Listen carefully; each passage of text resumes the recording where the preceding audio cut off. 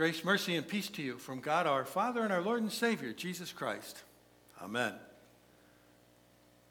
It sounds too good to be true, I know. And how did you ever miss this?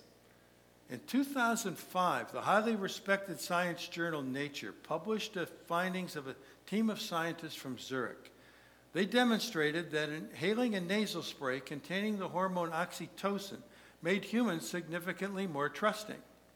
Using 128 participants, the researchers created a sort of investment game in which players designated the investors were asked to trust their money with anonymous trustees. Half of the investors were nasally administered 3 puffs containing oxytocin. Half of those who puffed invested. Among those who did not inhale, only a quarter invested. Oxytocin doesn't make you nicer or more optimistic or even willing to gamble, they say. It just increases trusting behavior in people.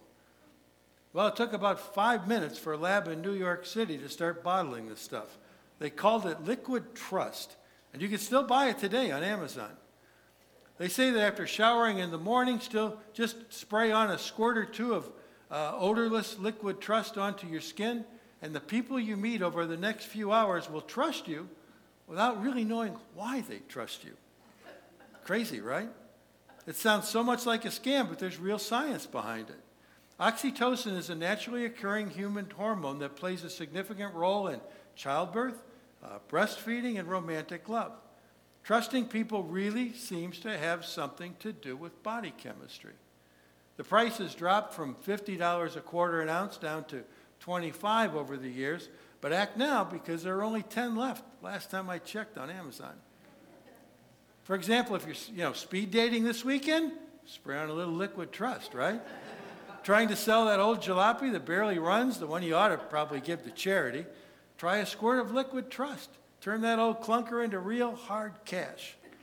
Scheduled to testify before Congress? A lot of that going on these days, right? Just a little spritz of liquid trust on your way in, and they'll be putty in your hands. At least that's what they claim. Is that what real trust is all about, though? Chemicals? Hormones? Jesus is asking his disciples for more than just a cent in our gospel lesson. And they know it. They're all in a very small boat on a very big sea when a violent storm comes up. One even these experienced fishermen can't handle. When you look at the map of the Sea of Galilee, it's definitely no Pacific Ocean. But the geography of it, where it sits, can create violent storm winds that blow down off the Golan Heights and then get trapped in that large freshwater basin. There are records of storms in that sea creating 10-foot waves. And Jesus and his disciples weren't exactly on a cruise ship. Let's first recall why they were even there. Reading this lesson in context makes it clear that it had been a pretty long day. Jesus had been forced to preach and teach from a boat just offshore because of the size of the crowds that had gathered there to hear him. And what he did, he taught them with a whole boatload of parables. He told the one about the sower who wasn't very careful scattering his seed, how some of it fell on rocks, some of it fell on hard paths, some of it fell in the thorns, some of it fell on fertile soil, and just what happened to each.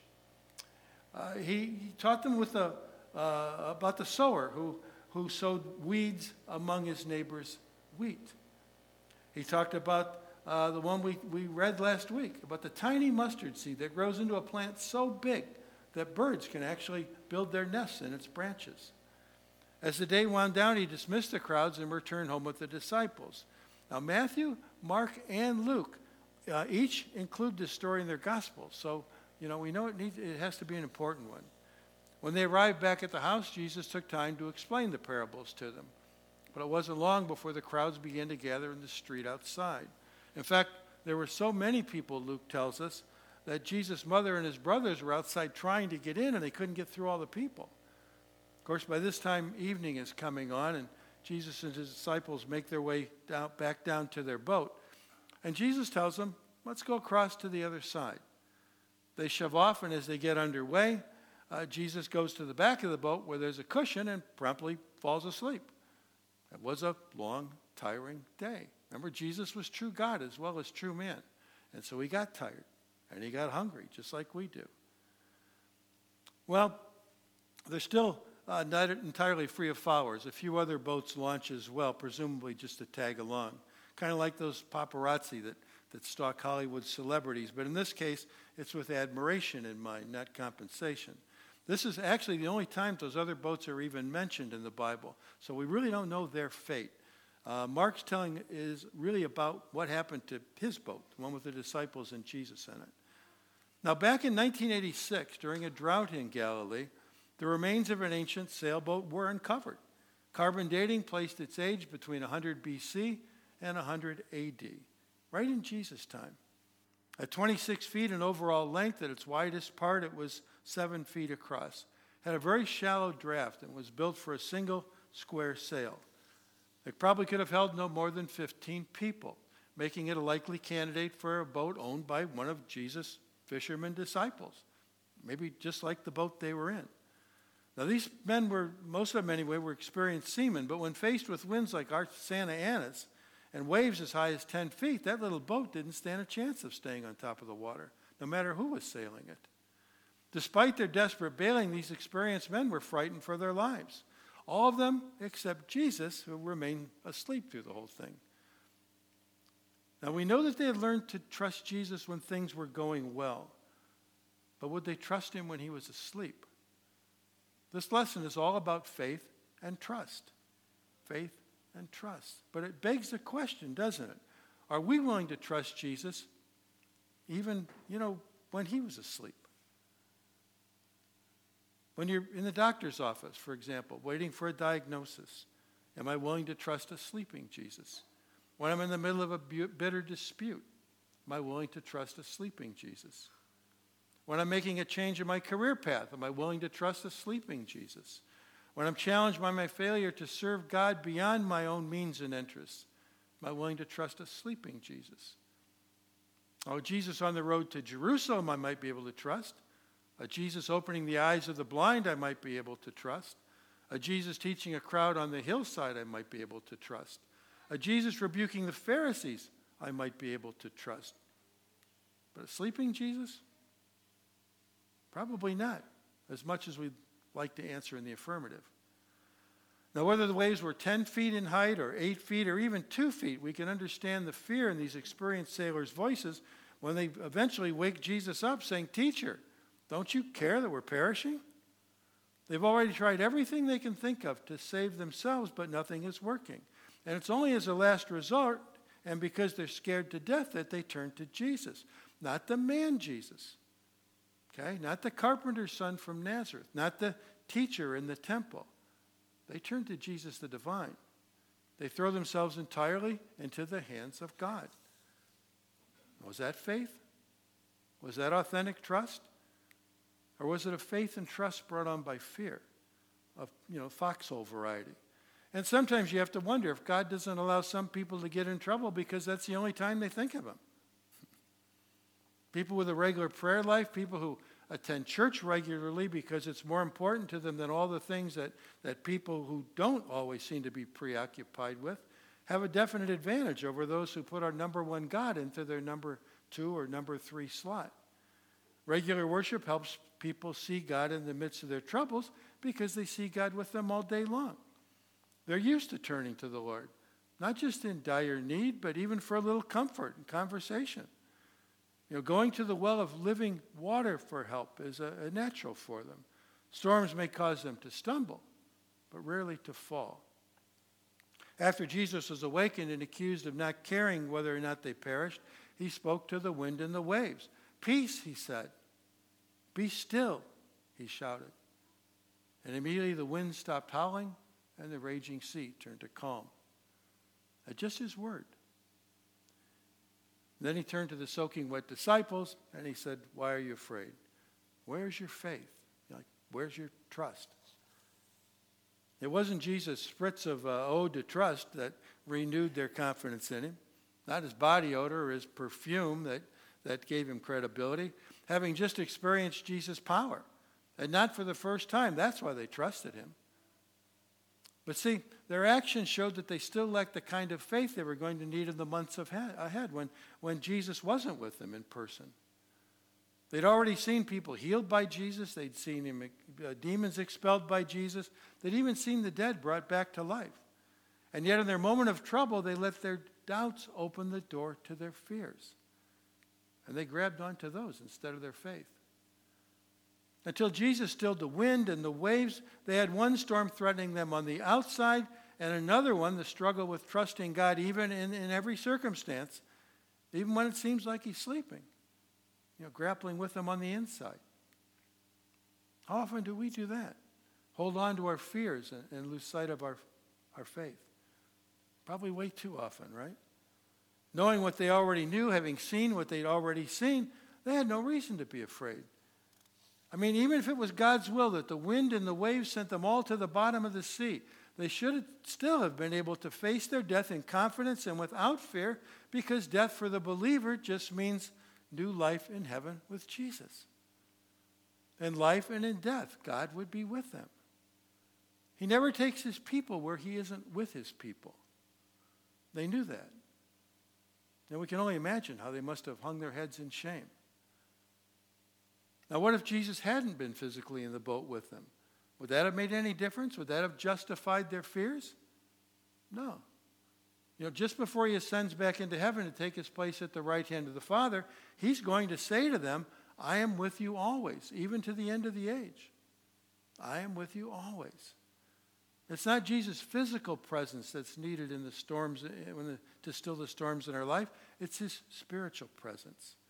It's his promise to be with us always.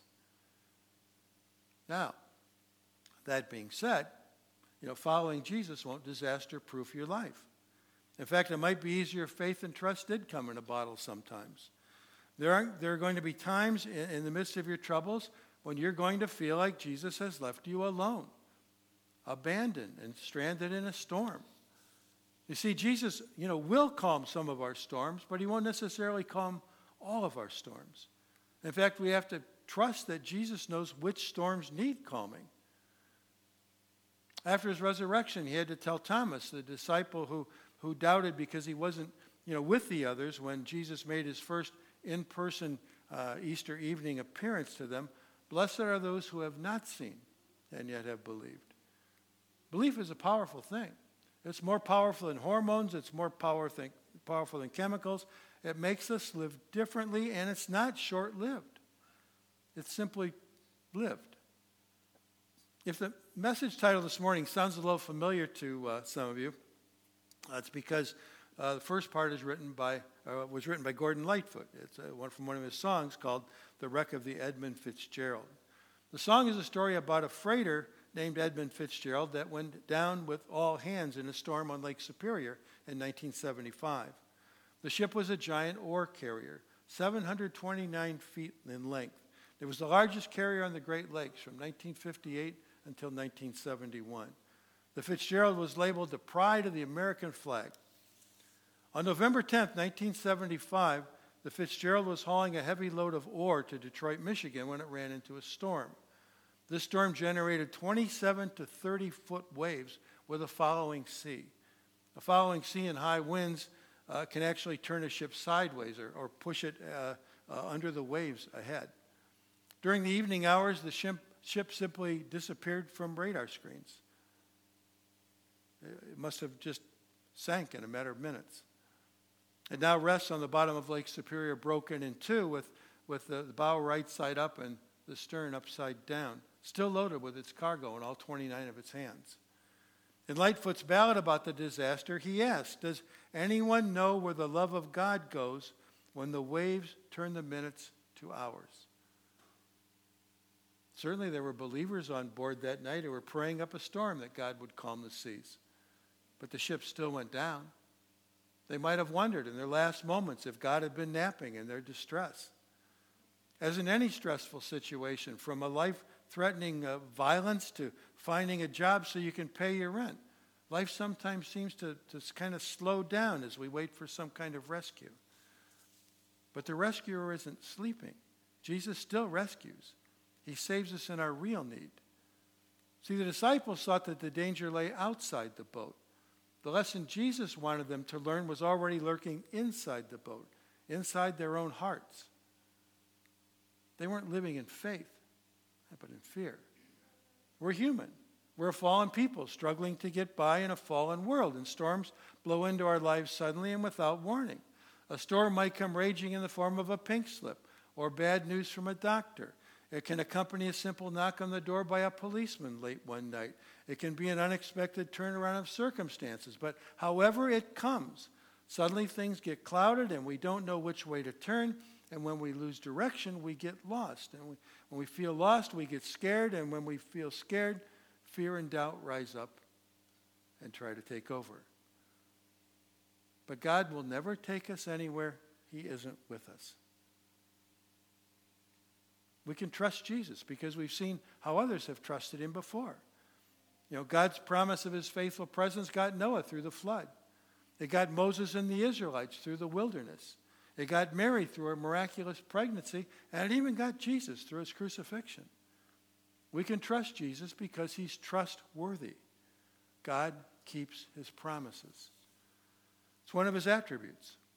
It's what Jesus, stepping down from His throne in heaven and being born into this world, was all about. Mankind had failed to live up to God's standards by a lot. We sinned and fell away from God, so far that we could never get back on our own. So Jesus came, born true man as well as true God, to keep that standard for us, to keep God's law perfectly without ever sinning in our place. But God had also decreed that there was a price to be paid for sin, and that price was death. So an innocent Jesus allowed Himself to be nailed to a cross where He became sin for us.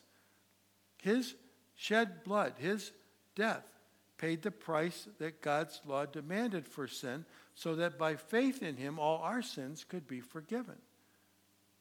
We trust Jesus because He died for us.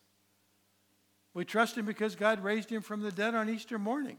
Our proof that God had accepted His sacrifice in our place. His promise that death and the grave had been overcome. That by faith in Jesus, we have a place in heaven already prepared for us, where people we have known and loved and lost will be waiting to welcome us home. We trust Jesus because His word is true. So may God help us live and die in that trust. Amen. And now may that very special peace of God that passes all understanding keep your hearts and your minds through Christ Jesus. Amen. I want to take a moment to confess our faith in our triune God, Father, Son, and Holy Spirit. In the words of the Apostles' Creed, you'll find it, we'll put it on the screen for you. Why don't we stand as we confess our Christian faith together? This is the faith by which we're saved.